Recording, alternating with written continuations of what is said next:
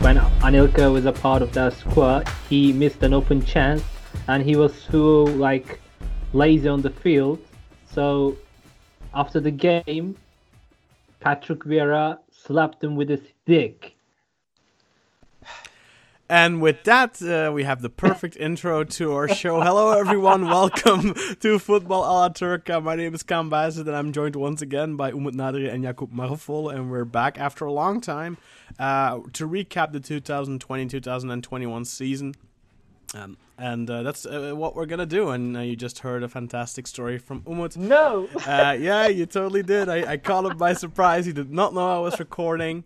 But yeah. It's a great little. Now everybody knows the true face of Umut. Now everyone knows what Umut is doing in his spare time.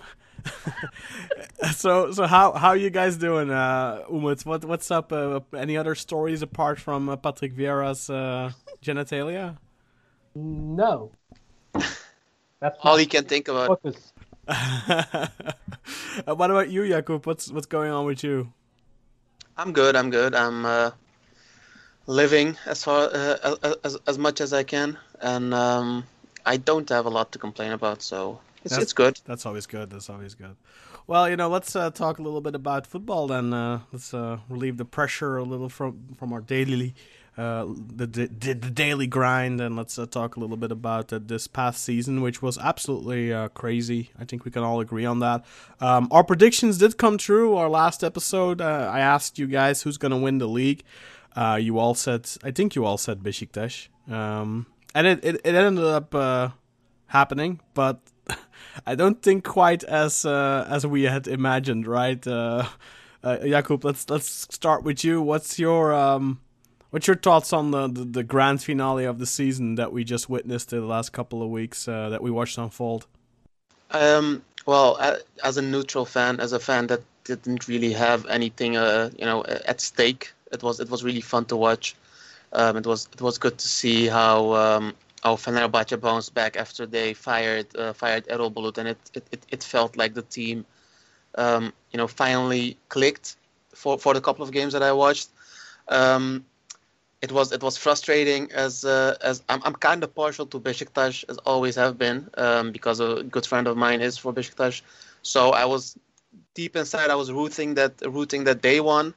And it was so infuriating to watch the games where it felt like every week somebody new got injured and some of the new, starting 11 players dropped off, and it was kind of nerve-wracking. So I think it was for you. It was really scary, and of course the Fatih Terim effect. How even though I hate the guy with a passion, you can never count him out. And how it really felt watching the last game against Beşiktaş against Göztepe, that it felt like this is just, they are going to let it slip away because Fatih Terim is probably mentally more strong than Sergen, but you guys did it, so you should be really happy. And what about you, Umut? Did you think it would go? You know what? Before I let you speak, there's something I saw like a couple of months ago. There was this expected points prediction that was growing around in one of my WhatsApp groups, and it predicted exactly how this would end. There is like a big company that always predicts. Yeah.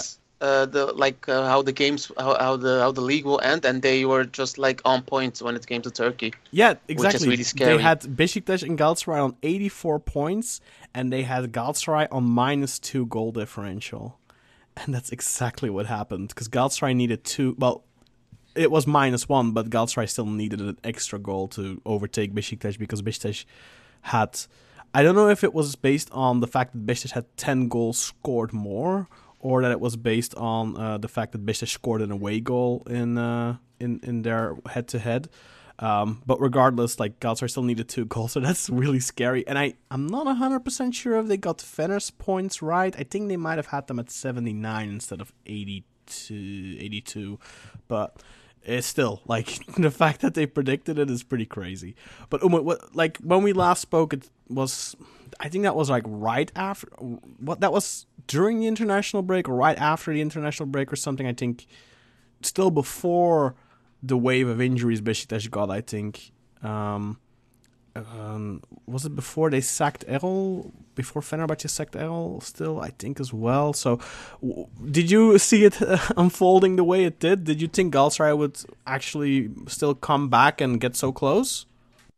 The way I thought it would happen was the midway through the second half of the season, I resembled the league to the 2003 season, and I thought the thing will get untied in the Beşiktaş Galatasaray game at the end, and this time it will be a similar example of Sergen attı şampiyonluk geldi incident, where Sergen Yalçın will beat Fatih Terim and lift the title in Türk Telekom Arena, but it didn't happen that way.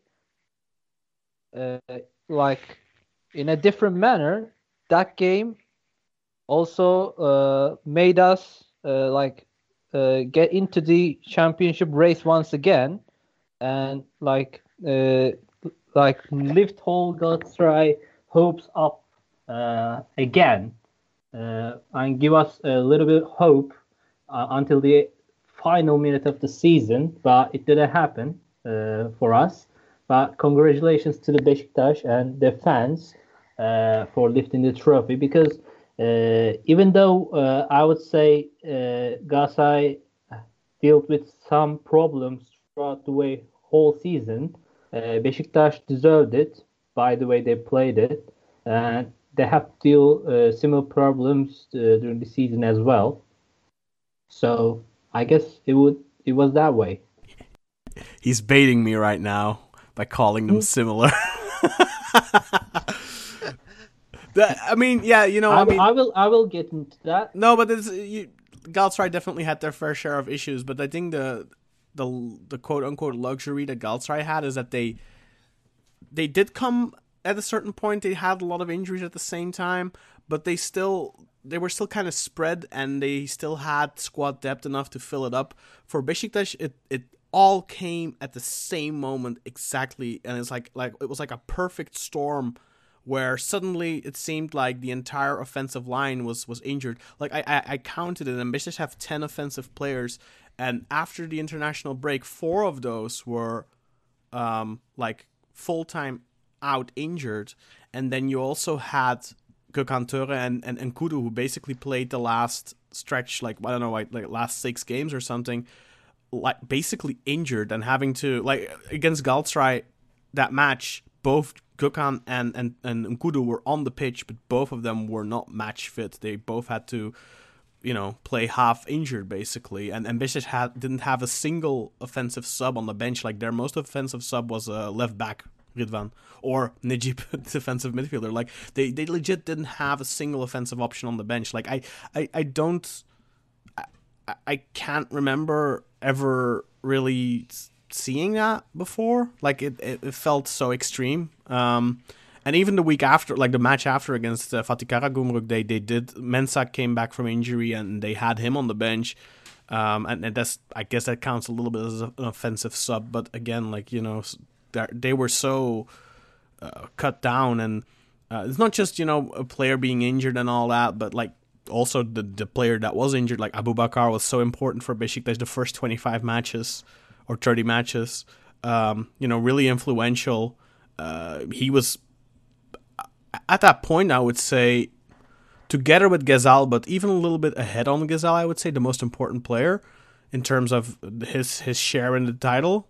But then as soon as Aboubakar got injured and basically missed the rest of the season, except for 28 or so minutes against Sivasspor, Ghezal really stepped up and even took it to a whole other level. And he, for me, undoubtedly man of the season for Beşiktaş. Just nobody that even comes close. Like Aboubakar, if he would have stayed healthy, he would have gotten close. But the way it unfolded, Ghezal, yeah, really like almost a Mario Gomez-like season for him. And yeah, it's just a really, really strange season. I think for Besiktas fans, it probably would have been nicer if they would have run away with it. But at the same time, the finale we saw was so... Like, for me personally, it was just stress. I was dying from stress.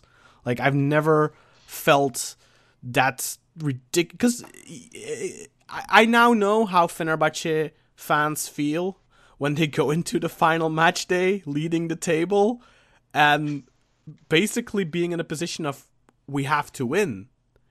And then it doesn't happen, like, you know, how it happened for them twice already in history. I can start to understand Aziz Yıldırım's feelings those last weeks in the 2010-2011 season, and, you know, whether something happened or not. If something happened, I kind of understand why it did, because this is the most horrible feeling. I never want to have that again. I just want to, if I'd rather be completely out of the title race in match day 24 than ever have to experience this again, because this was absolutely horrendous. I mean, if you're at full strength, it's different, you know, because then you don't have to stress about that, and at least then you know at the end of the ride, you're like, you know what, we gave it our best shot and we lost. But if you're like this extreme in terms of injuries and all that, and then it just feels like we had it and it just got, like, the gods grip picked it away, you know what I mean? So that would have been extremely painful. That would have been a real trauma, and I can sympathize with Fenerbahce fans a little bit now. Even though it didn't happen. It does sound relatable, unfortunately. Yeah, I mean, I can understand how... I mean, you guys had that last season, right? Where before the whole Corona thing... Yeah, like, you guys were... I mean, Galatasaray as well. Like, I don't know if... My feeling last season was Trabzon were going to win it, but Galatasaray were also firing on all cylinders, so that was going to be interesting. But Başakşehir, for me, wasn't even on my mind. Like, I didn't expect at all that they would win it. And you know, after the Corona break, so to speak, both Trabzon and Galatasaray looked so deflated and just couldn't pump themselves up anymore. I mean, the thing, especially in Turkey, is that you have to win the mental battle. And Trabzonspor has shown countless times that when it comes, you know, when push comes to shove, they don't pull through. You know, it happened back in 2010, 2011. It happened last year where they start to lose points and start to look. The game last year, it was the game against Alanya where we conceded in like the 92nd minute. In 2010, 2011, we drew against Kayserispor like 3-3, a game that we should have easily won. And you know, those are the games that make a season. It doesn't matter if you win against your traditional opponents, against the Fenerbahce, Galatasaray, Beşiktaş. The thing is, and when you're going for a championship, you have to win against those who everybody thinks about, like, you will win anyway, you know? Those are the games where a lot of teams and a lot of players get complacent.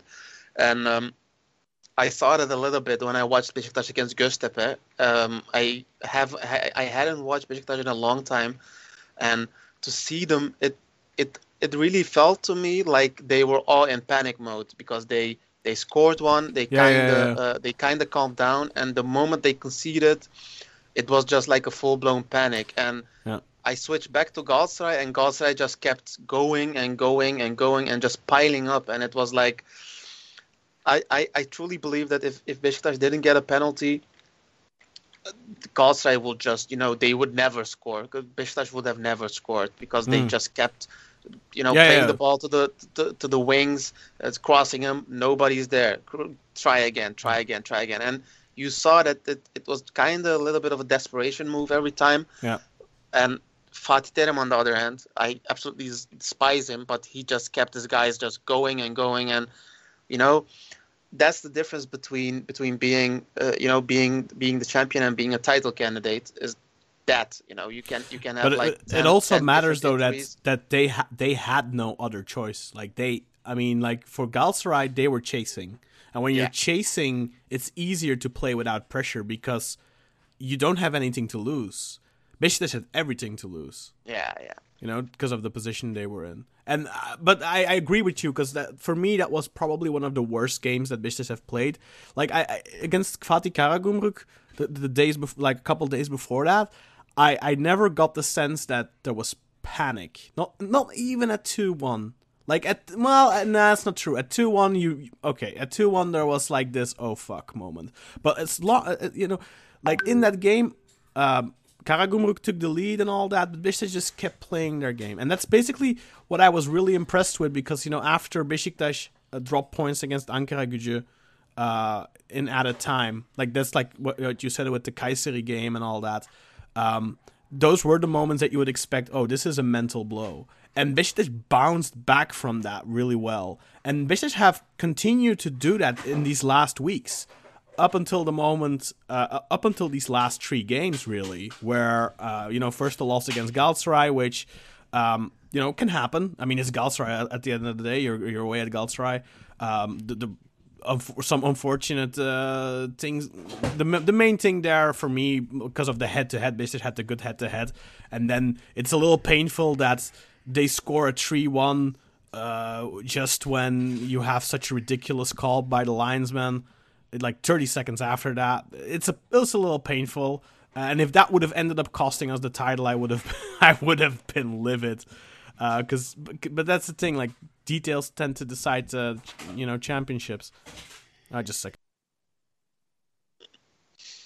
second. But yeah. So, but up until that last match, I did not have the feeling that Beşiktaş were ever without inspiration or without any ideas. But in the game against Göztepe, they started well, scored after 10 minutes, and then it was just like, it's really weird because you take the lead and you would expect, okay, now we're just gonna try and keep the ball in the team and everything, and we just try and score another one and control the match. But they didn't. They just left the match completely to Göztepe. And in the second half, they did a lot better. But in the first half, after the 1-0, Göztepe dominated. In the second half, I honestly don't think Göztepe even managed to get the ball across the middle line, despite the fact that Beşiktaş wasn't creating anything really. But I agree with what you said, that if it wasn't for the fact that they won a penalty, I don't think they would have scored. Well, it was still, of course, there was still like 20 plus minutes on the clock, but it's one of those things, like, you can have an hour on the clock still. Like, once those nerves start setting in and you start playing desperation football, like, you can cross as many balls as you want, but you're probably not going to get that perfect one. And even if you do, then, I mean, even against Karagümrük, there was one of those moments at the end where Mensah on a corner got the ball and could have hit it in the goal, and you still get a chance, but, like, it would have been really difficult, like you say. Oh, I'm sorry? No, I'm just agreeing with you that it would have been extremely difficult for Beşiktaş to still find a goal if it wasn't for that penalty. Yeah. Did you expect Sergen to get to be successful this quick? All in all, he had a 2-trophy season this quick with Beşiktaş, and I know there was a point where everybody looked at him thinking, like, if this is this the good decision? Is it the smart decision? Well, because I said multiple times, I'm not a fan of club legends coming back as managers, because they tend to ruin their view. The player, the fans tend to ruin the view of the player. Of the manager. Yeah. But like Hagi at Galatasaray, like he was never successful as a coach, and it doesn't necessarily ruin the view, but it kind of besmirches the legacy a little bit. Yeah. I disagree about Hagi because, like, even though he wasn't as successful at Turkey, like, he's successful in Romania, but that doesn't matter to Galatasaray fans, right? Like, to the majority of Galatasaray fans. It matters to me, but, like, I don't know, the ignorant fans will say anything otherwise, but, like, building an academy in the lowest league division, Romania, then coming to the first division to compete to qualify for the Champions League, and even qualifying, then selling out their players to whole big teams in the Europe. Like, his son Enis Hagi first gone to Fiorentina, then now he's in Rangers. And he didn't go to Fiorentina. He came back from Fiorentina to play with him, and then they sold him to Genk, and Genk sold him to Rangers. He went to Fiorentina, came back, then went to Genk, then went to Rangers. Yeah, but he went to Fiorentina, but he never played. Like Hagi wasn't in control yet. Was it Astra or what team is it called again?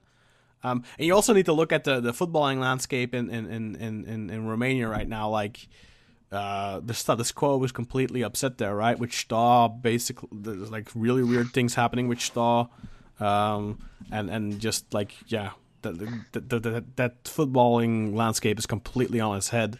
But saying that Hagi is not even successful as a manager or as a president, it doesn't fit to me. That's not. I mean, that doesn't matter, right? You can be successful.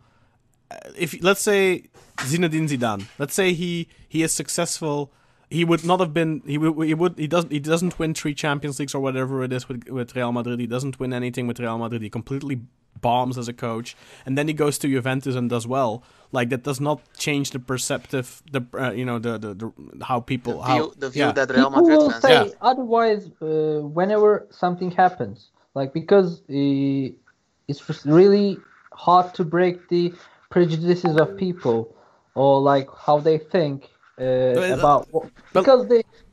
But it's warranted though, right? Like I mean, like let's take Ertuğrul Sağlam as an example. At Bursaspor, he's a legend because he won them the title. But Beşiktaş, he's not because he didn't. He didn't really do anything. Like Rıza Çalınbay, same as a coach for Beşiktaş, didn't really manage to do anything. If you look what he's doing at Sivasspor right now, like I'm sure that at Sivasspor they perceive him, and I mean I personally rate him extremely highly and all that. But like, similar things happen to great coaches as well. Vicente Del Bosque came here, Can Tigana came here, or like. Mancini came here. Yeah, but that's not the same thing. Came here. Yeah, but they're not. But the big difference is that a lot of people have either seen Hagi play or have seen Sergen play or Emre play, and they have a view of them being successful with the team. When you think about Galatasaray, Fenerbahçe, Beşiktaş, a Hagi, an Emre Belözoğlu, and an Sergen will come up as a positive thing, And what I meant was, generally when those people come back, they either do well or don't. But when they don't do well, people always, they have like a negative connotation about them, just because of that one season. It doesn't matter that they maybe were successful in other ways, but that's why I'm not generally a fan. I saw Trabzonspor had like 5 years where they sacked one manager and brought another ex player back, and it just never went okay. We had Shota, we had Hami, we had Tolunay, all those were but Unal did well. Hussein did well, but all those other players they didn't do well, and everybody, even though a lot of people still love them. It still brings like a sour taste to your mouth when you think about Tolunay or when you think about Hami, most of the time it's like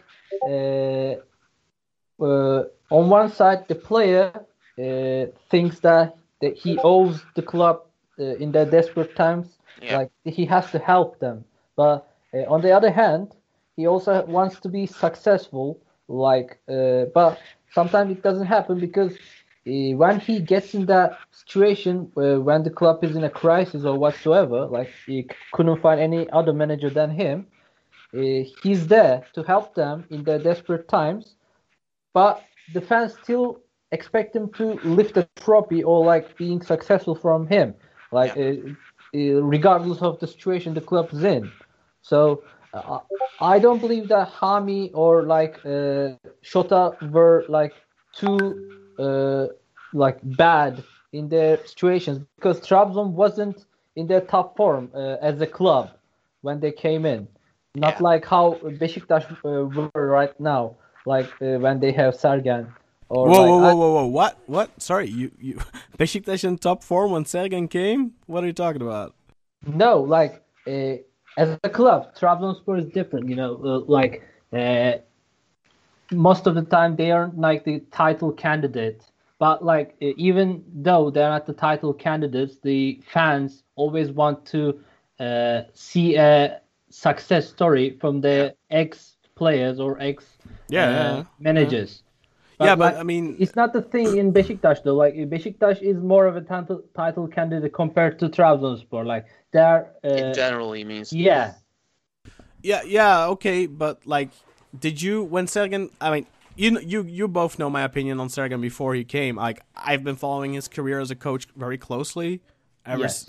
I've watched him really closely. I have disagreed with people who said, "Oh, he just signs with the club and leaves after a few months, blah blah blah. He can't stick around anywhere." And I've disagreed with those people because they're just looking from the outside, like they just see it peripherally. They don't pay attention, and then they just make a judgment based on that. And I've disagreed with those people, and I have been of the opinion that he can be successful at Beşiktaş, but at the same time, I did not see Beşiktaş winning the title in the next couple of years. Like, for me, I've been telling my friends, guys, next 5 years, we're not going to win shit. It's just not going to happen. Just because of the financial situation the club is in, you know? I did not expect this whatsoever. What was I hoping for when Sergen came was good football. I got that last season. When Abdullah Avci was at the club, and it was not just that, it was also Corona and all that, but I lost interest. I lost so much interest. I just didn't want to watch anymore. It was depressing. And it's not because you're losing or dropping points all the time. It's just the football you're playing, which is absolutely horrendous, and just the feeling that you're watching your club that you love die.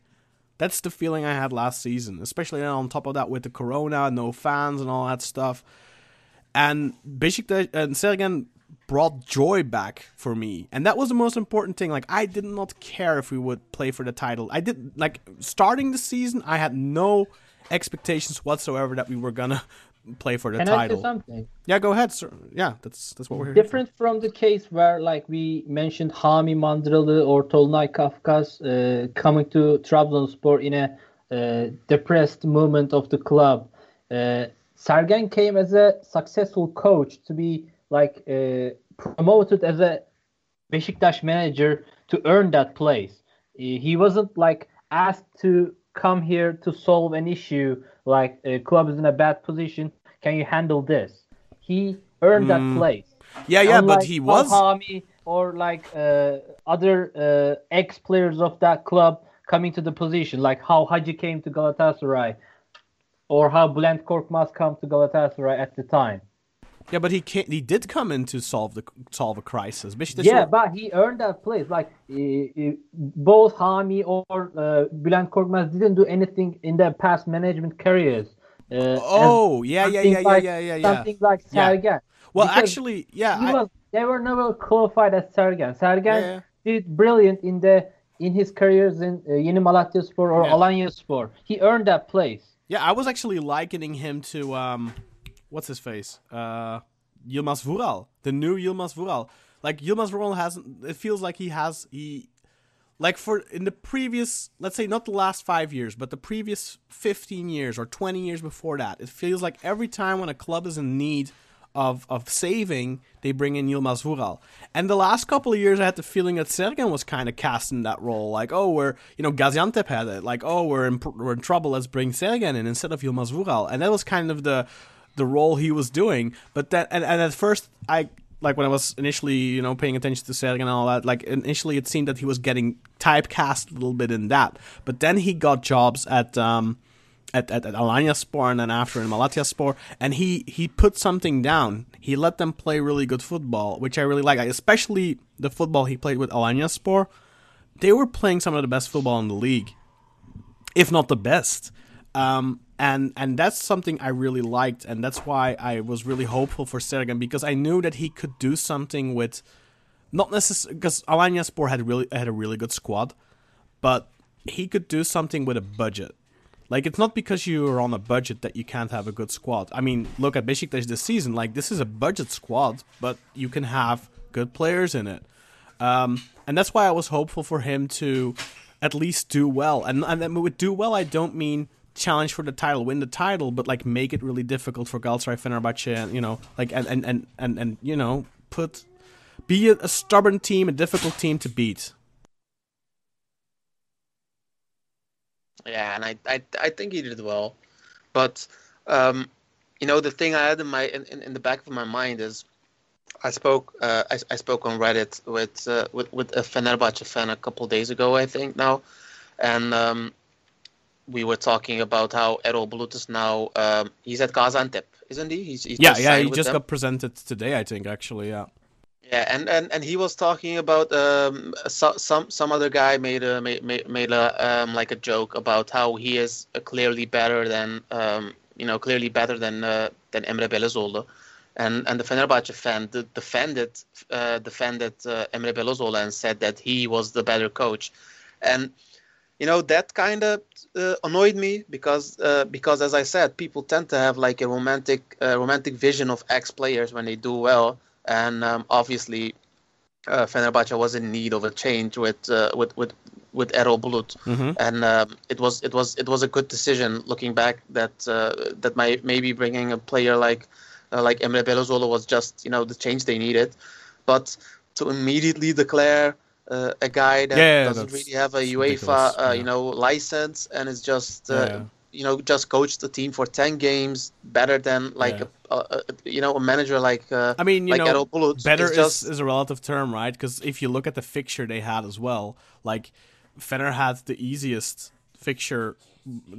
After they played Besiktas, like they had a pretty easy fixture. Like their hardest match was Sivasspor, I think, and Alanyaspor. That was their only two tests, and they failed them both.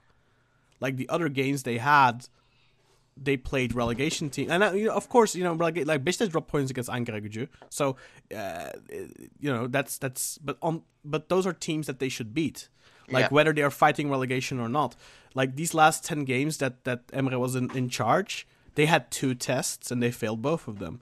So yeah, like it's a very small sample, and people are not really high on Emre right now, and I'm all for giving him next season and giving him the chance. I think that's probably the right decision for them to make. Also, if you look at the coaching landscape in Turkey right now, there's not really anyone that you can point to and say, "Oh, that makes sense."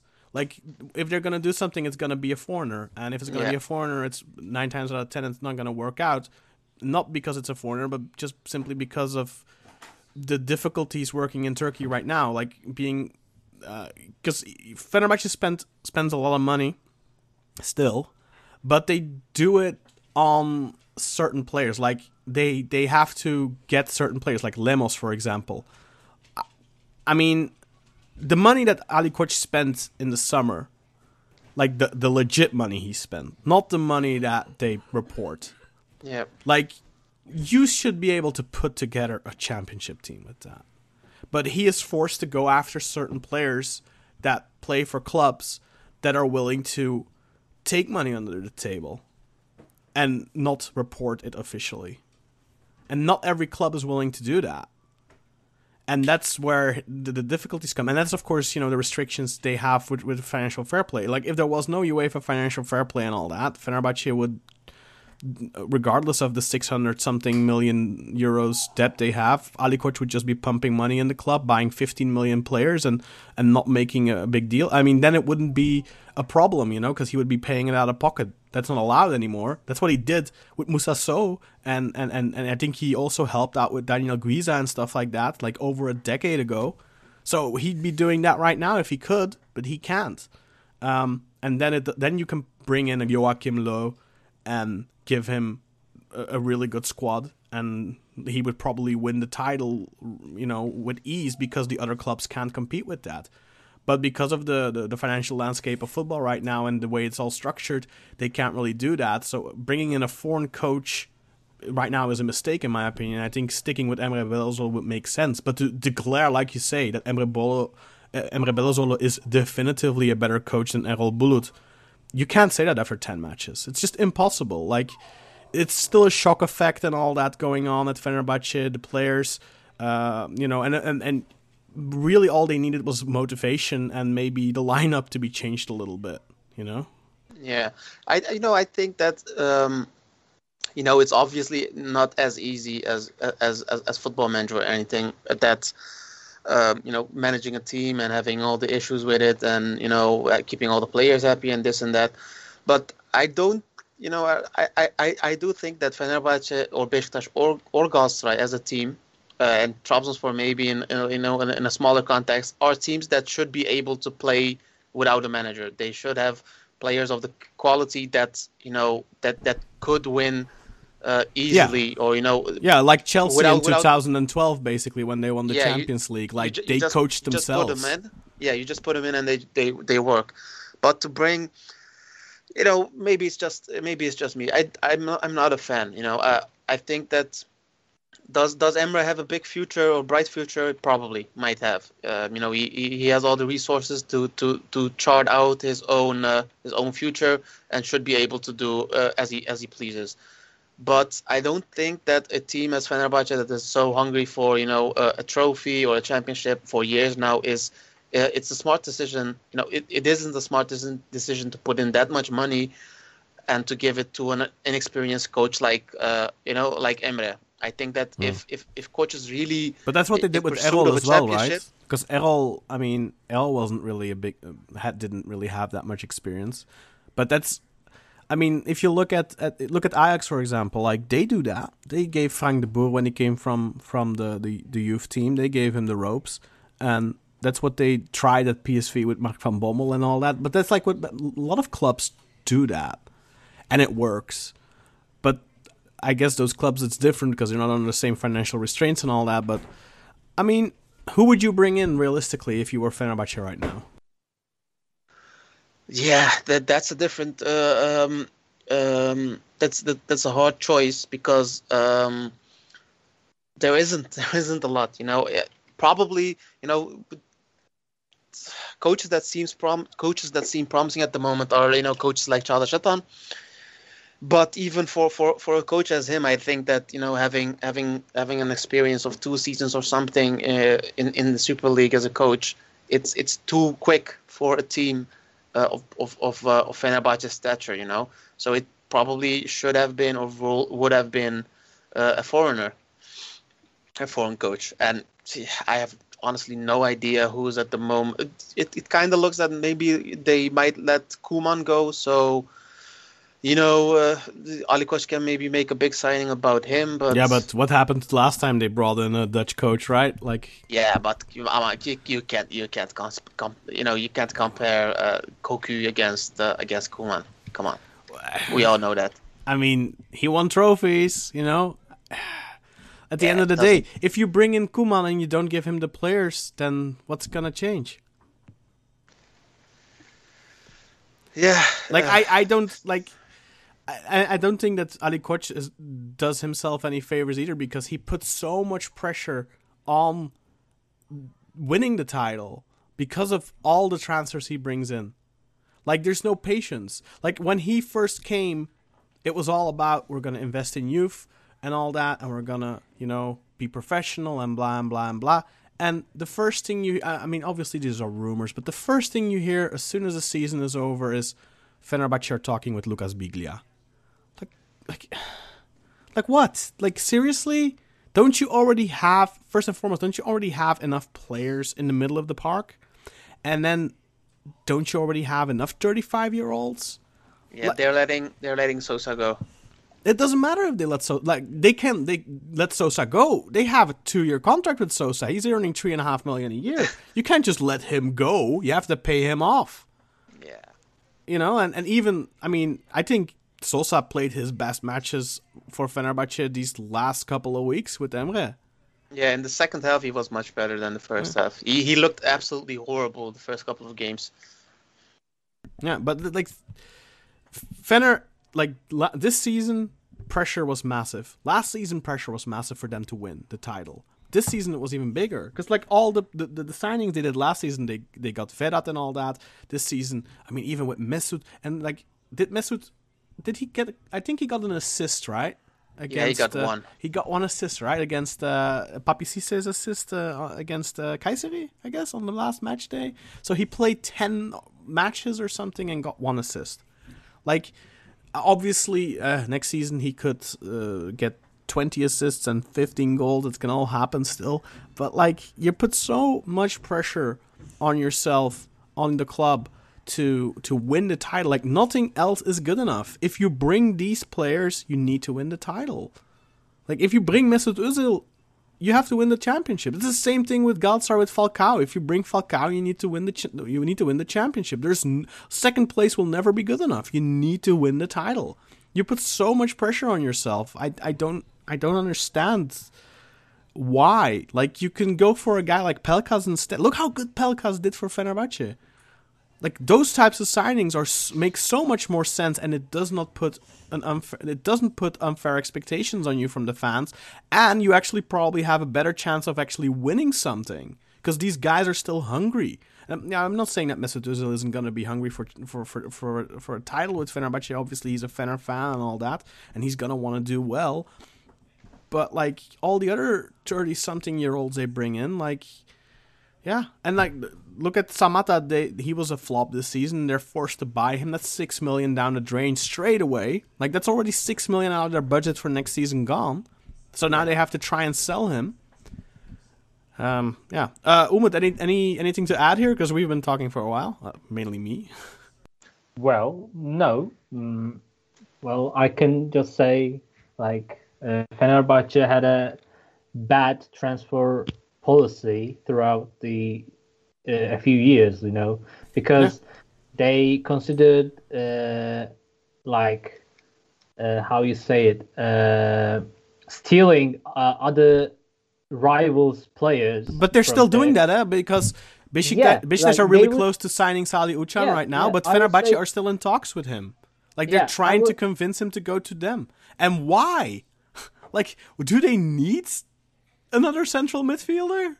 They just seeing this as a success or an achievement as a club drove them into this way. Like, it's never a transfer policy to like handle issue like this. Like, you have to have your own scouting. You have own needs as a club. As a you don't even need to scout. You don't even need to scout. Like, for the transfer. The type of transferring that Fenerbahce does, you barely need to scout, because all the players they sign are known players. Like, except for Salah. Scouting, in this case, we don't see scouting as a like discovering an unknown player. Like, scouting means, like, in this case, we can call it like founding the needs of the squad. Just put a direct player in that spot. How long was Alex? How long was he at Fenerbahce? He joined him in 2004. And he 7 years. And he left in 2012. No, 13. 13. So 14, 2004. 13 or 14. Yeah. So let's say he was there 9 years. Yeah. He won 3 championships. It's in modern history the biggest Fenerbahce legend there is. Like, you can talk about Lefter and all that, but nobody who listens to podcasts, like, if you're listening to this and you're like, oh, Lefter was bigger, you never fucking watched Lefter, and don't tell me you did. So, the biggest legend Fenerbahce have is Alex de Souza. He won 3 championships in almost a decade. Like, and the main reason, I was talking to my friends about this earlier, the main reason for that, in my opinion, and I think in Umut's opinion as well, is just because of their transfer policy, of their politics. Like, they focus more on what Beşiktaş and Galatasaray are doing than doing their own thing. Like, oh, Galatasaray want to sign Miroslav Stoch, let's swoop in. Oh, Beşiktaş want to sign Mehmet Topuz, who we already have Alex in that position for. Oh, let's spend 9 million euros. Yeah, but like some kind of that transfer policy happened like in the earlier decades as well. Like how Rıdvan Dilmen went to Galatasaray at first, but then stolen by Fenerbahce. There's a picture of Rıdvan Dilmen but things with like Galatasaray jersey as well. Yeah, but like Anderlecht used to do this all the time in Belgium back in the day. But they realized 20 years ago, you can't do that anymore. It's not sustainable. In today's football economy, it's not possible. Like, even Barcelona wouldn't be able to do that anymore. Like, you can't just go and pick up and if there's given the landscape in Turkish football, you can't be Fenerbahce and go and take all the good players from all the other clubs and just store them, basically. Not even because you need them. You can't do it. You can't kill the competition that way. It's not possible. You're only harming yourself. Fenerbahce are in the financial position, the bad financial position they're in right now because of that. And the worst thing for them is they're still trying to do it. They are still trying to do it. And they're like, I cannot understand how such a big club, the most successful club in at least in Turkish football history, arguably, I know Umut will be arguing with that, but I don't understand how they haven't. They should know by now this is not the way, and they're still doing it. They haven't won a title in 8 years or something, and they are still doing the same mistakes they were doing. And this is turning into a Bash Fener podcast, but like... That's what happens when Burak isn't here. Yeah, that's what happens when Burak isn't here. Exactly. I mean, no, but like... I almost find it frustrating. Almost.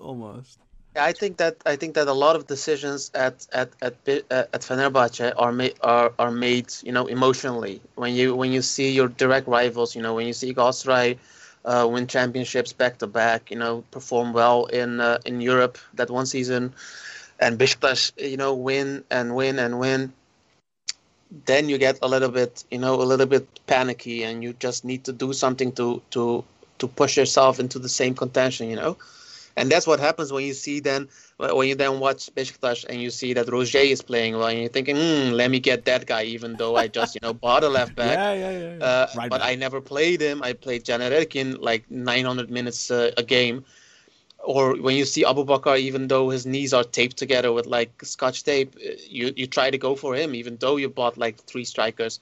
Then it's easy, you know, because you can kind of convince yourself that a player that has been proven in the league might be the same for you, but it's just lazy. You know, I always complain about it. I have complained about it numerous times. I just think that, you know, it's okay to look at your opponents in the league and maybe try to go for a player of theirs. But if you go for a player of theirs knowing full and well that you're probably not going to play him, what's the point? You know, which are if we look at the last 20 years, which are the best transfers Fenerbahce have made? Alex, I think. Van Hooijdonk. I quite liked Hooijdonk. Lugano. Carlos was okay. Yeah. Kezman was horrible. Yeah. Luciano. Luciano was really good. Volkan, undoubtedly, was really good. I mean, yeah. David was okay. Yeah. Mert Nobre, I mean, was good. You know the thing with Fener is that you can you can take their best transfers, and it's almost always like the same 6 guys or something, because for the rest they have been quite mediocre for a team of their stature. But Tümer was a good transfer. But that was that. You know what the difference is? Like Tümer was in a way to screw with Beşiktaş, but it was a player that they could actually use. And it was a really good quality player. So that was not a bad move. It's not. I'm not saying you can't go after former players from your right. Look, Beşiktaş this season, like Joseph. Just a second. Like Joseph de Souza, for example, like he was really important for Beşiktaş this season, and Gökhan and Caner the last couple of years had been important as well. Like you can of course go for players that played for your club in the past, but they have to fill a need. Like you say, like if you already have 4 strikers signed, maybe you shouldn't try to go for a 5th, you know? And like mainly like Irfan Can. Like, okay, is Irfan Can a bad signing? Of course not. But let's be honest, if Galatasaray didn't go for him in January, Fenerbahce wouldn't have gone for him either. No. Like they would not have paid 8 or 10 or whatever it is they ended up paying for him. They wouldn't have. Like, the only reason they did it was to prevent Galatasaray from getting him. Fenerbahce already had plenty of central midfielders. Now, I'm not saying that it's not... I mean, for me, it's a much better signing than most of the players they ended up signing for central mid. Because most of the players they ended up signing are in their 30s. Or already have signed or whatever. So Irfan Can is definitely a good signing, but... Like, it's all reactionary. Their transfer politics are reactionary. Like, even Ferdi Kadioglu. Like they went for him because Beşiktaş was going for him. And that was a good signing, but like, why aren't they giving him more opportunities? Like, this is a player that that could be really successful for them, could be a great player, and they could sell at a massive profit. But all he gets is some appearances from the bench. Yeah, the talent is quite clearly there. He's like my favorite player at Fenerbahce in a clear margin. He's so good, and I still would have wanted him to play for Trabzonspor or at least the Turkish national team. Come on, make a choice. But why? If you look at him, why should a player that is young and that's talented go to Fenerbahce if you just can't play because you have like a 34-year-old, 35-year-old Sosa in front of you?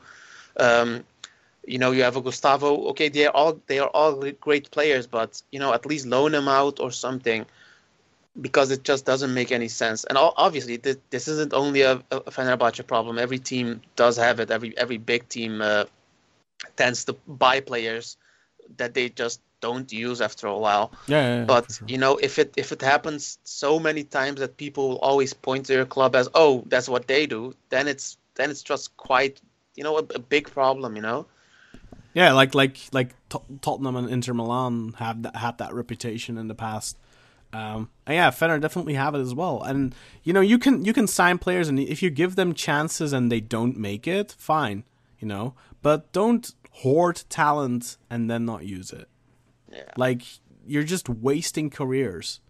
And I mean, I don't think any of the Turkish clubs are in positions where I don't think you, as a Fenerbahce, as a Beşiktaş, as a Galatasaray, as a Trabzonspor, you can't really afford to sign a really talented player and who actually shows his talent on the pitch as well, and then just not pull the trigger. Like, you have to pull the trigger. You have to give some faith. Like, it's the same with Aydin Hasic at Beşiktaş, for example. Like, he was getting some opportunities, and then unfortunately he got a really bad knee injury. And really unfortunate, because he probably would have actually played a lot these last weeks. But, like, he was not getting a massive amount of opportunities either. But at least it was for him, it was his first season. I can understand, you gradually build that up. But Ferdi's been there for 2 years now. Like, he should, like, the things he showed last year, he should have been getting more minutes out of that. And he just isn't. Like, I don't see why he can't play when Pelkas and all that play. Like, Pelkas is a great player, don't get me wrong, but I think Ferdi is better in potential. Yeah. Yeah. And, like, Pelkas is another example, by the way, if I'm not mistaken, of a reactionary transfer kind of. Like, didn't he play against Beşiktaş in the Champions League qualifiers? With PAOK, probably. Yeah, I think they might have. But, like, one of the transfers I really like for Fenerbahce this season is actually Zalai. He is really good, and he's one of those players that was completely, like, that was out of left field, had nothing to do with any of the rivals. It's just a great, solid transfer. Like, that's the type of players they should be going for. And I get you go for Sosa. He's been successful at Beşiktaş, did really well at Trabzonspor. I kind of understand it. And I get that you signed Filip Novak as well, given how good he was for Trabzon. But what I don't get is how you lure them away with ridiculous amounts of money. Like, that's just not, like, that's not possible anymore. You shouldn't be doing that anymore. Like, how do you ever expect, like, if Ali Koç leaves tomorrow, like, there's such a mess left behind, and then you have to get another billionaire to become president, because otherwise the club is fucked. Yeah, Arjun is waiting, so they will always end that up that fine, is true. That is true. Istanbul has a lot of rich people ready to take over any club. So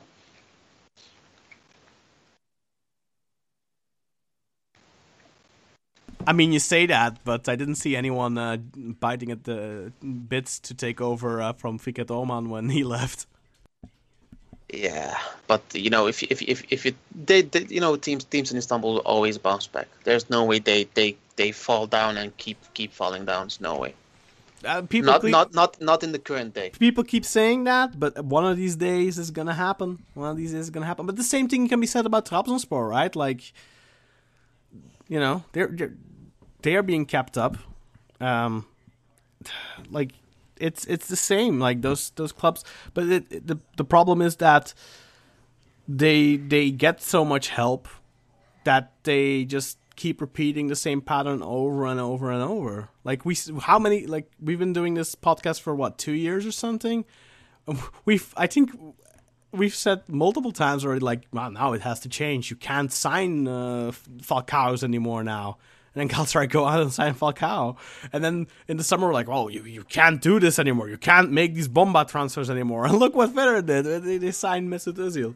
Like, it just keeps happening. And probably Besiktas will be the next with I don't know, Diego Forlan out of retirement or something. Like, they just keep doing it. Like, and that's as a Besiktas fan, that's my biggest hope now, is that Ahmet Nur Çebi doesn't have this, oh, we're playing Champions League, we need to sign players for the Champions League. Because the thing is, what I don't understand is the Turkish mentality of, we're going to the Champions League, so we need to sign players for the Champions League. No, you don't. You don't do that, because next year might not be in the Champions League. What you need to do is use that Champions League and tell talented younger players, hey, you want to play Champions League football at a good level, and you want to showcase yourself, you want a good opportunity, come here. We have Champions League football. That's how you use Champions League. You don't use Champions League to bring Pepe. You don't use Champions League to bring Falcao. You don't use Champions League to bring these big names that these are over-the-hill players. Okay, Pepe is still amazing at Porto, but you know what I mean. Like, that's not the intention of that. You're not supposed to sign these players to do well in the Champions League. You're supposed to use the platform of the Champions League to attract good players that you can develop and then sell at a profit and become, solvable, become financially healthy again, if that's even possible in the Turkish economy right now.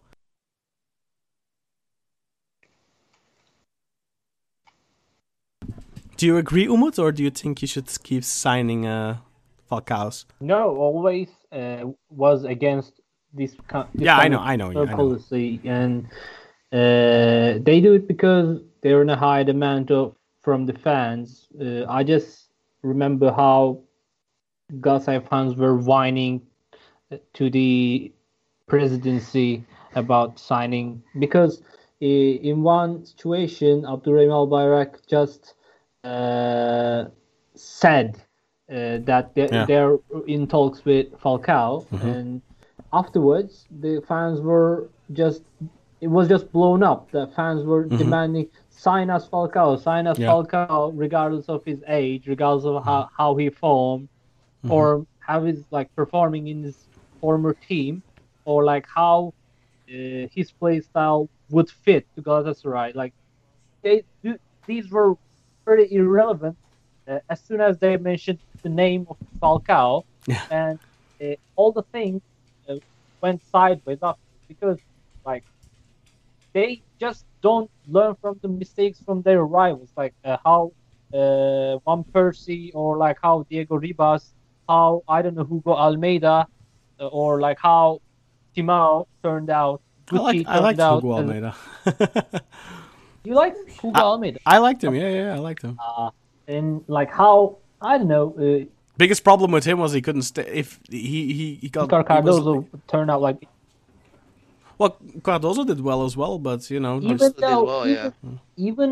like how good they perform, they don't compensate how much you pay for him. Yeah. In advance. Sometimes Mario Gomez, but that's like a rarity. Yeah, it doesn't happen too often. Mario Gomez. Like, he's the one guy that you can say, okay, he did pay off. Like, the money invested in him was worth it. He was $3.5 million a year, but he got like a $3 million bonus for the championship or something. But I mean, right.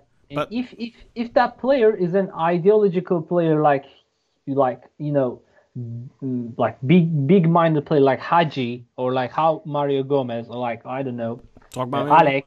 Alex Yeah. kind of players, they will compensate it as a big achievement to the club. How will they win the league or like carry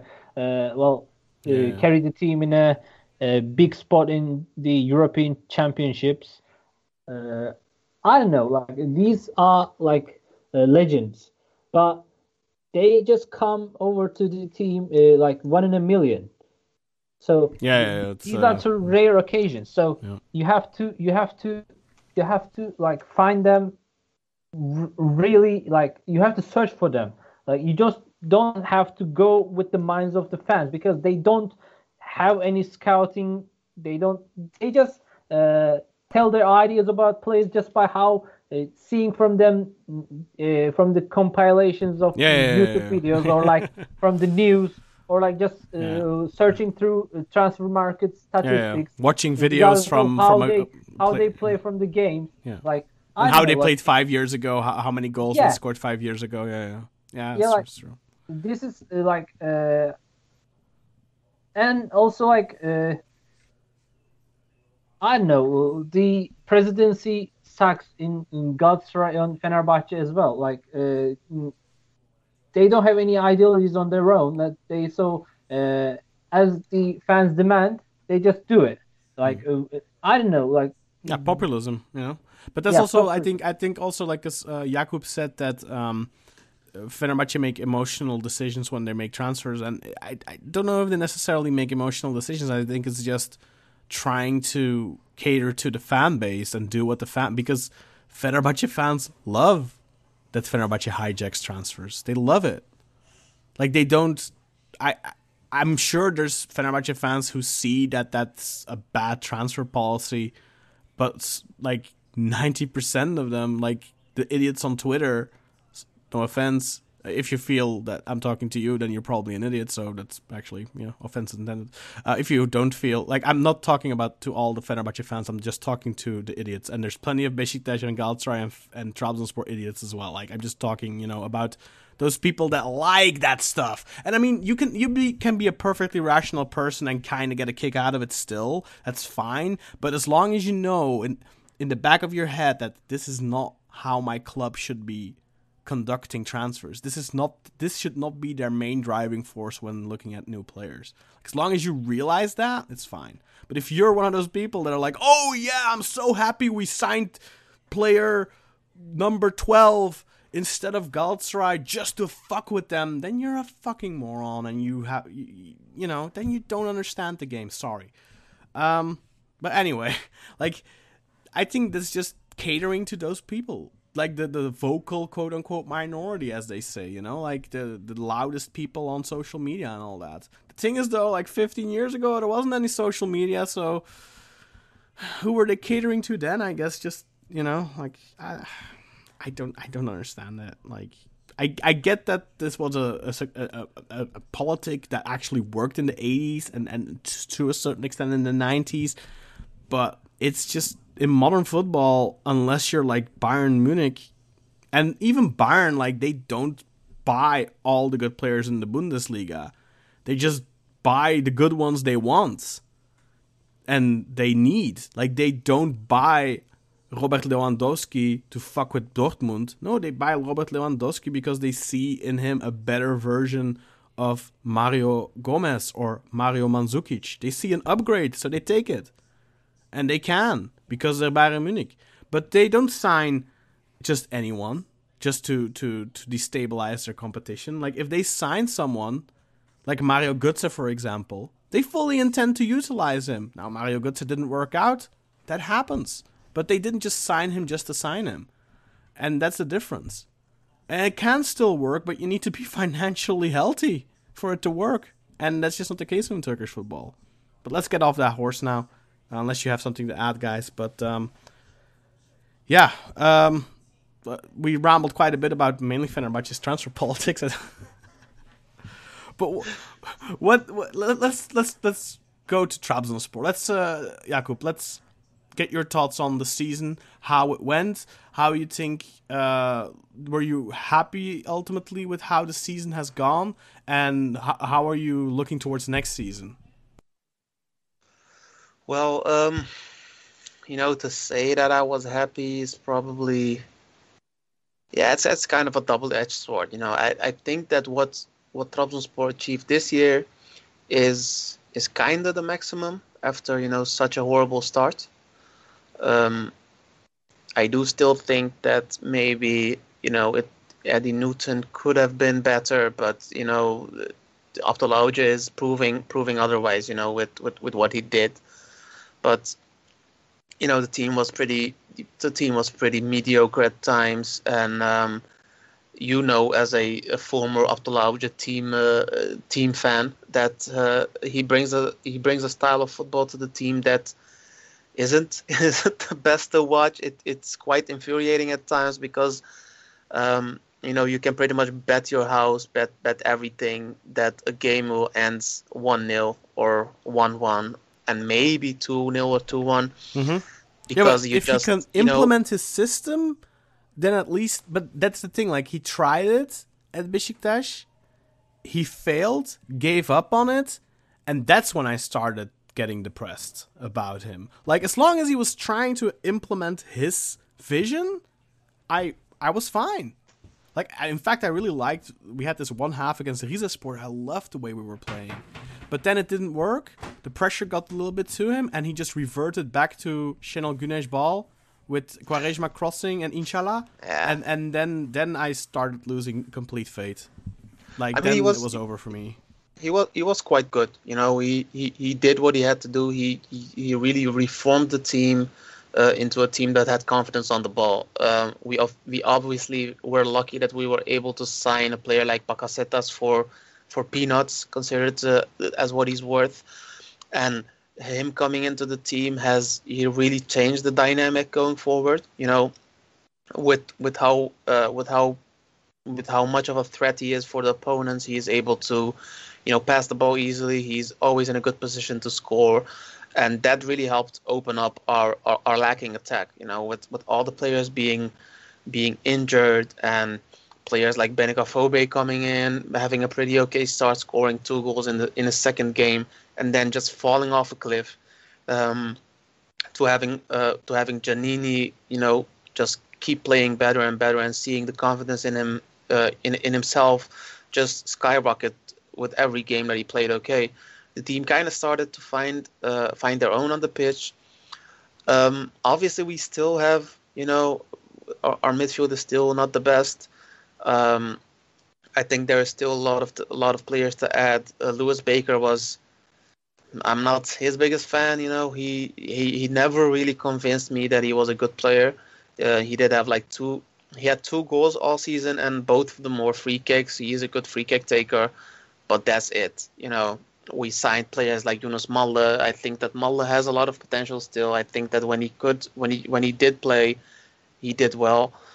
But you have to consider a player of his quality that hasn't played for so long. When he came over from Wolfsburg, it is kind of hoping that everything works out, and we see year in, year out, we see that it doesn't really always work out.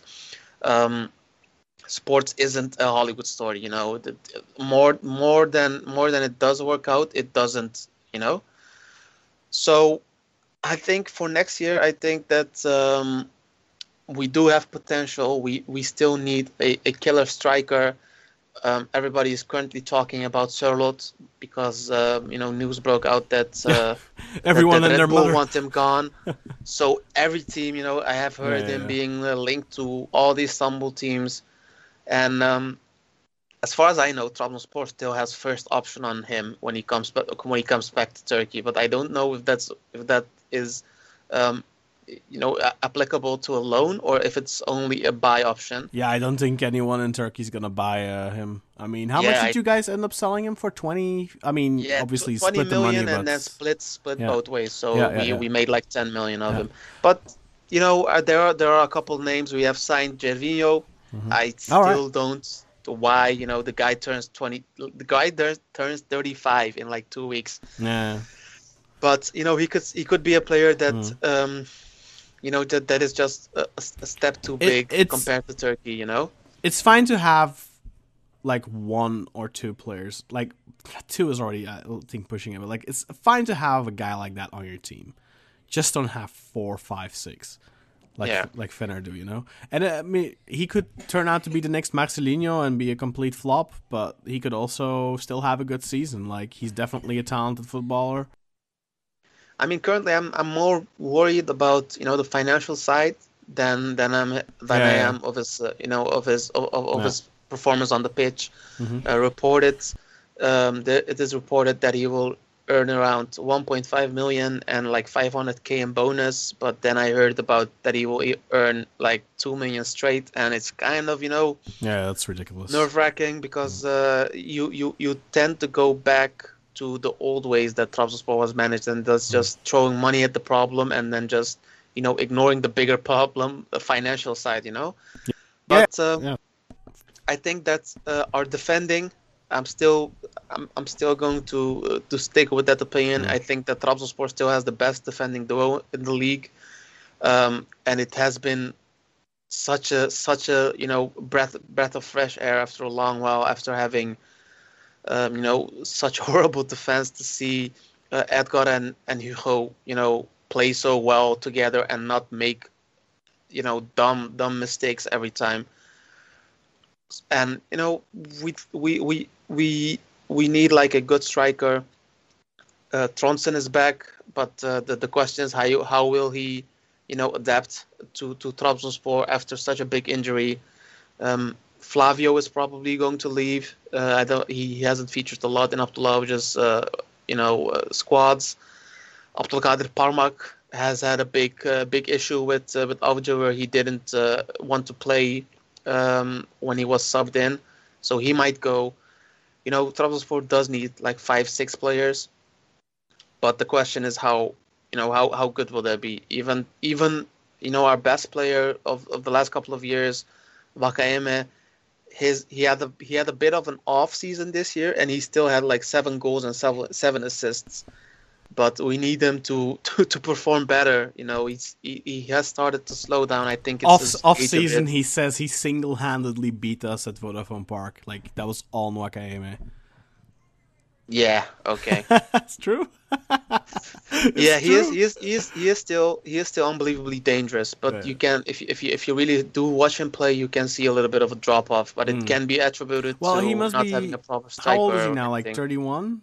He's 32. 32, yeah, we'll see. That's when it starts, for some people. I mean, you can be Atiba Hutchinson and be 56 years old and still be amazing. Yeah. But, it's true. But, I mean, Trabzonspor do have an exciting team if you look at it. Like, I really, like, I was interviewed yesterday for Euro 2020, and they asked me, like, who's going to be the big discovery coming out of the Turkish national team, and I said Uğurcan Çakır is going to be the big discovery. He's going to be the player from Turkey, because everyone, if you look at Turkish national team, like almost everyone plays in a top 5 league already, like from the starting 11. And people already know Ozan Tufan. Like, he's not playing in a top 5 league, but he's known already. But Uğurcan, I think, is going to be the big discovery, and I fully expect that he's going to leave this summer and make a big move. To probably League 1. But, I mean, Aul already said that Uğurcan's out the door. Yeah. I'm happy he should, about he it. should as well, right? It's the perfect age. He's 25 years old. Yep. This is the perfect age for him to go. Like, and then, for example, like Nice want Ersin, but for me, if I was Ersin, I'd stick around 1, maybe 2 more years. Like, I think 20 is. You can go, sure, but like, there's a difference between Zeki Çelik or even Yusuf, with all the respect, Yusuf Yazıcı going to Lille, and being the goalkeeper from a team that just won the title and going to the having the possibility to go to the Champions League next season. There's a difference there. I think if I was Ersin, for my, like, not just as a business fan, if I as Ersin, I would just stay 1 more year at least. Before, because I think you need to be established a little bit at least. if you're gonna make that move abroad, especially as a goalkeeper. Like as an outfield player, it's easier to get opportunities, but as a goalkeeper, it's a lot harder to get opportunities. And I think if you come in there with a title under your belt, a Champions League campaign under your belt, then it's going to be a lot easier for you to, also for your confidence in yourself and all that, to just, grab those gloves and be the goalkeeper for the next couple of years. But I think, like, even if I was Altay, like, I probably would stay another year as well in Turkey before making a move. But Uğurcan, I think he stayed the perfect amount of time, maybe even a year too long.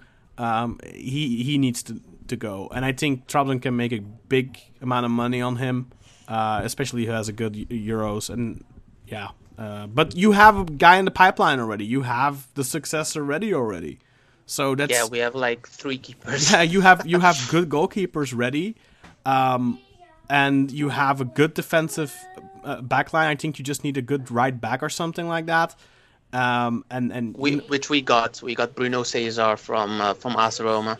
Oh, Bruno Perez, right? Bruno Perez, yeah. He's also 32 years old. Yeah. So, you have a good skeleton of the team. Like, you have Nakayeme, you have, I always forget his name. Ekuban, you have Bakasetas, you have Giannini, who's actually not a bad striker at all. I really like him. Yeah, he's just not clinical in front of the goal, but he does a lot. Yeah, exactly. He's one of those players that makes the players around him better. Like, he doesn't score the goals, but if you have someone else, like, he doesn't need to score goals if you have other players that score enough. And that's, I think, a little bit the issue at the moment. Like, Ekuban isn't a real goal scorer. Nakayeme scores goals easily. Bakasetas scores goals easily. I think if you have a third player to go around Giannini that scores easily, then you're probably set up. Like, if you would have like a Cengiz Under type or something, Yeah.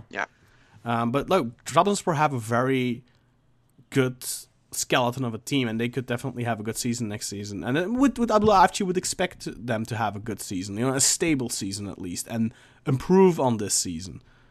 So yeah. I hope so. We do need like a couple of defenders. With Hüseyin Türkmen being a suicide bomb, he's always tricky, and with Hosseini leaving, which I'm still mad about, but I can fully understand because there's almost no way he could play with Hugo and Edgar doing so well. Yeah. But there are talks about Steven Corker, but I don't believe it, to be honest. He will probably want a lot of money, and I think the bigger story is currently how good Abdülkadir Ömür will be. And talking about Abdülkadir Ömür, we can also talk a little bit about the national team and the preliminary squad that was chosen. And I had quite a little bit of thoughts about a couple of players that are being chosen. But how do you guys feel? Umut, go ahead. You give your thoughts. About what? He was not listening. The preliminary squad of the national team. The Aday kadrosu. Right now, I am just, unsure about the reserve goalkeepers like Gökhan Akkan being selected. But he will. I think he will only end up taking 3 goalkeepers, right? So I would imagine Gökhan Akkan will drop off. Like I'm not sure. Like they're not gonna take 4 goalkeepers, right? Like but like I don't know why he brought up taking Mert Günok, whereas he didn't find any chances on the I agree. After he came in. Even with Okan, he was already out of the team. Like Volkan was the goalkeeper mainly.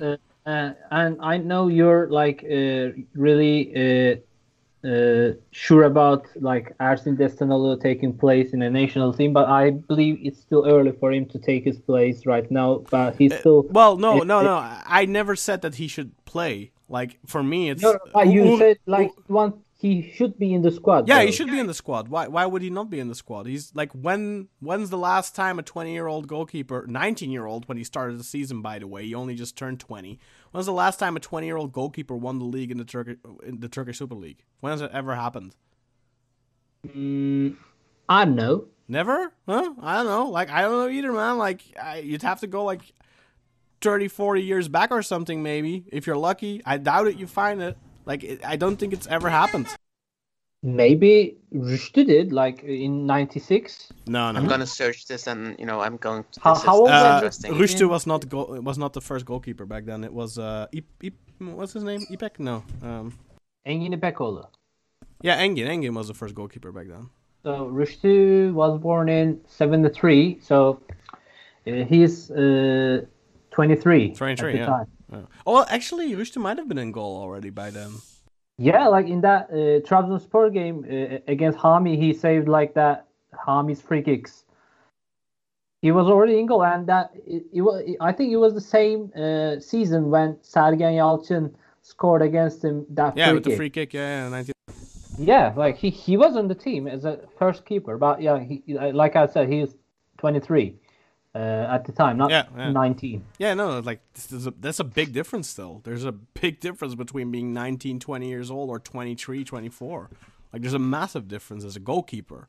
And as any player really. But it's a rare occasion, but I still believe that he has to take his time, like not to be rushed, and he still has to No, play but that's why you take him with you so he can have the experience of being there for a month in a big tournament. He has the he should have has the experience, but at the same time he has to gain that match experience with his team. Like so, he has to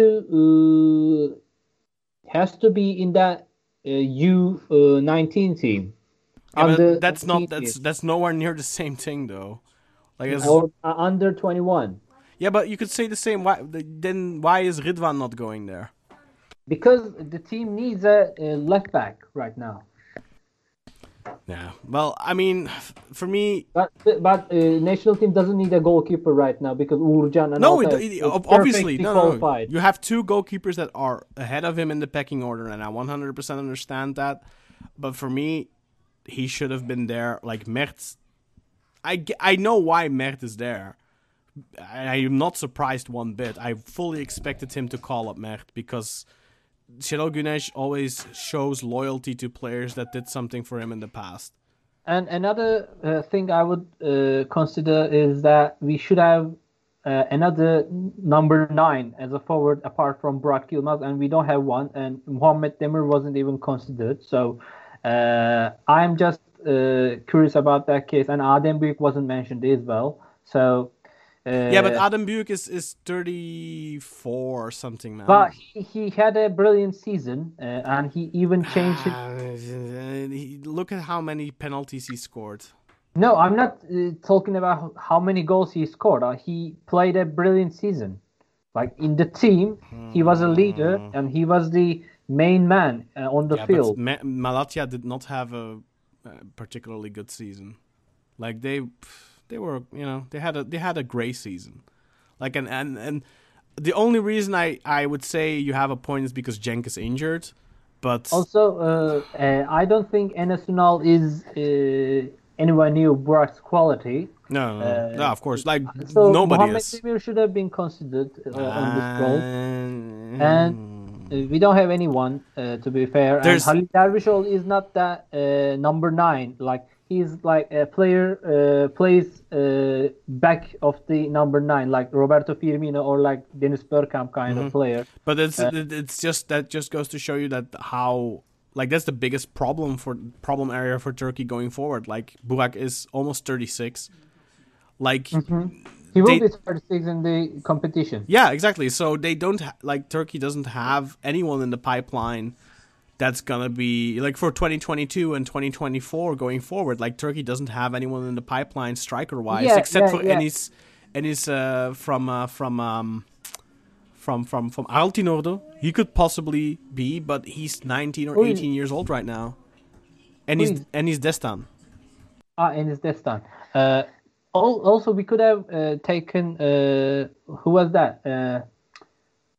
Something Dursun from Bundesliga. Yeah, Serdar Dursun from second Bundesliga. Yeah, he scored like 30 goals or 28 goals or something. Yeah, I mean, we could have, I suppose. Şenol Güneş watched him, or like he probably watched him, but I don't. The thing is, with someone like that, you really want to try him out in a couple of friendlies first, I would imagine. I guess. I mean, that's a missed opportunity. He would think that Kenan Karaman would be eligible for that role. Even though I don't think he's a like number 9, like he is almost like a Larin. Yeah. But the thing with Kenan Karaman is that he's proven himself at the national team already. Yeah. And he with Kenan Karaman, they know that he can handle that level, so to speak. Like, I'm not a big fan of him. Like, I mean, if Beşiktaş sell Kyle Larin tomorrow, I think he would be a great replacement because he's Turkish and he's a very similar type. And I don't rate Larin all that high as a pure talent wise.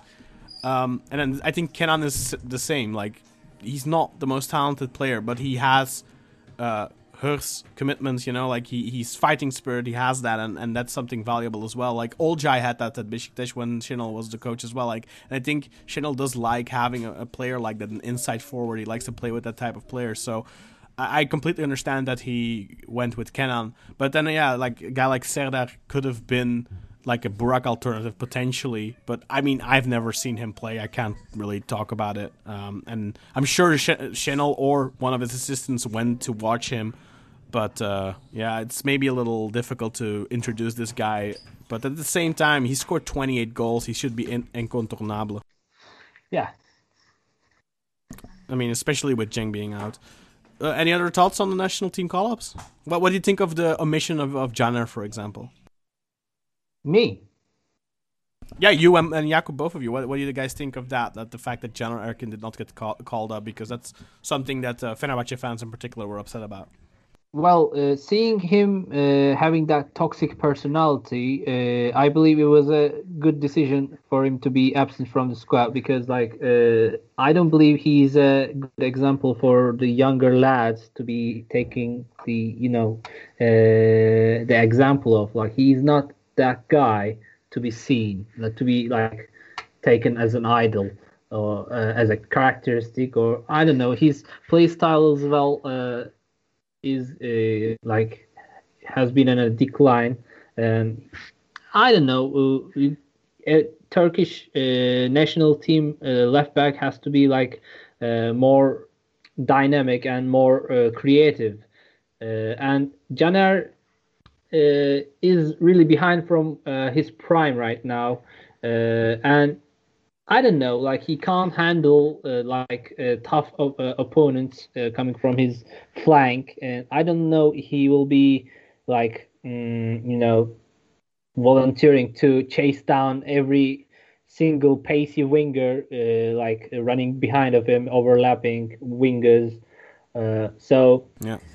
Do you think that his performance against Latvia had something to do with Şenol Güneş's decision to not call him up for the Euros? No. He played good because he was subbed in. He was getting subbed in as a left winger instead of a left back. Many of the times in the last games we have seen him, like he was just like brought in to like more creative manner to the upper field of the game instead of like a defensive manner how he plays in Fenerbahce. So I believe it's a on-point decision from Şenol Güneş, because I don't believe Caner has the defensive ability to deal with the pacey wingers, dynamic wingers of the opponents he will face in this tournament. And what about you, Jakub? Do you stand behind the decision not to take him? Would you have taken him but not played him? What do you think? I mean, I was quite surprised. I actually expected him to choose Caner, but not. I don't think I don't think not choosing him because of his personality is a thing. Because the team is filled with grown up dudes, so I don't think like one psycho guy is going to ruin it. But I think that even though I kind of hate watching him play, and I think that currently his negatives are more than his positives. I think that his crossing ability and all the all the assists he got this year maybe could have been helpful in the Euros for some games. But when I look at the defense, I honestly don't know who we should go instead of. Maybe Radwan, because he's so young, but Radwan deserves it so much that I don't think that you can cut anyone that's in our defense because of the lack of ability. So I think that's okay. The biggest shock I had was that he pulled up Mahmut Tekdemir, who I don't get, and he didn't choose for Berat. Yeah. That's like, I don't get it, and that's not me going for Berat because he's playing at Trabzonspor.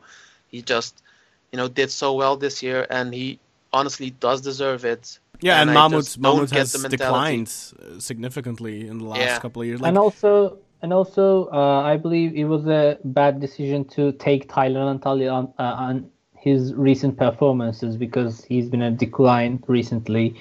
So I believe it would be better to take Salih Uçan to. But those are but I mean Salih is even more offensive, and I don't know.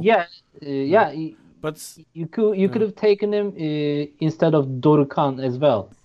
Yeah, but the thing with Dorukhan is Şenol Güneş has like that's one of his boys, and you know how Şenol Güneş is, and always go for him. That's why I was always also surprised he didn't call Caner, because he loved Caner at Beşiktaş.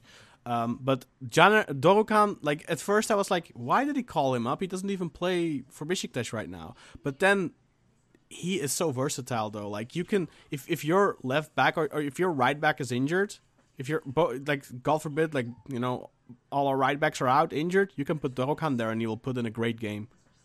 Like when Beşiktaş missed Rosier, one match for suspension, Sergen put Dorukhan there and you didn't even notice Rosier was gone.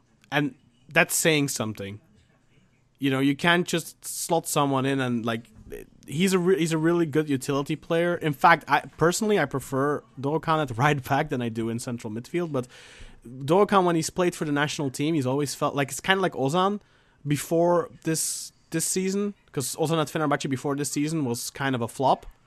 But Ozan for the national team is always good, and I kind of have the same feeling with Dorukhan, that Dorukhan at Beşiktaş, his first season under Şenol, he was good, but like after that, after his injury, I never felt that he was particularly impressive. Like especially when he was playing in central midfield, I always thought he was underwhelming. But then when you would see him play for Turkey, he in the Euro qualifiers he had like 2 assists in a game on Cenk or something, and like he played fantastic. And I get why he called him up. First and foremost, it's his boy, and second, he is a utility player, and you need those types of players in your squad just if something happens. Talking about utility, I would just object to Halil Akbudar's decision as well. I love him as a Göztepe boy. He's an Izmirli. He's a real Göztepe player. And I love his, thing at Göztepe. But I don't believe he's milli takım level, national team level. Yeah, but we don't have a lot of wingers, though. You could have taken Deniz Türüç, that player, like who is an utility player, also a great set piece taker. Yeah, but he's not gonna take set pieces at the national team. Let's be honest. Like you can say that, but it's not a plus for him because he's not gonna get to take them anyway. So like you have even corners. You have Hakan Çalhanoğlu is gonna be taking them, and if he's not taking them, Yusuf could be taking them, and like you have other players that's gonna take them before him. There's a pecking order. Like if Burak really goes for a free kick, I'm probably going to punch my screen. And then he scores it. I like him. And he will score, and you'll be like, oh my god, I can't believe he scored. Yeah, fucking hell, I'm already seeing it. The thing with Halil Akbunar is it's more like a counter-attacker. Like he's not a big team player. But we could use that against, for example, the opening match day against Italy. Like, maybe we'll need someone like Halil Akbunar. Like, I don't oppose to that. Like, if you look at his stats as well this season, I think he has, like, 9 goals and 13 assists or something. And also about Deniz Türüç is capable of playing as a left back in the like tight situations when you need a great crosser from behind. Yeah, I mean, I love Denis Turic. I'm a big fan, and I agree if you want to go with the utility guys, but I don't agree with picking him over Halil. I think Halil deserved this call-up. I mean, you can make... I mean, I don't know if he's not Milli Takım level, because I could see him go to Trabzonspor or Galatasaray next season and have a really good season. Like, if Emre Kılınç can, why can't Halil Akbunar? Like, Halil has been as consistent at that level as Emre Halil was is consistent, prior. but I don't think Halil is a great creative player in tight situations. Like, he's more of a endurance player. Like, yeah, but Turkey aren't going to be the dominating side if they get out of the groups. Like, they're not gonna necessarily be the team that has the ball. In this case, like, what I'm trying to say is like, compare Halil Akbunar with Cengiz Ünder and how Cengiz Ünder is capable of with his passing ability, vision, and his great long shot ability. Like, is a real threat. But Halil also has that. Huh? He also has a good long shot. No. Halil, Halil has a good shot. No, he just takes it occasionally, and like he delivers it in occasion, not the consistent long shot taker like Cengiz Ünder. Right. Well, we spoke a lot about the national team now, and there's still a lot to talk about. We're gonna have to do that in a second episode, though, like, because we've been going for quite a while already, and there's still a lot to talk about.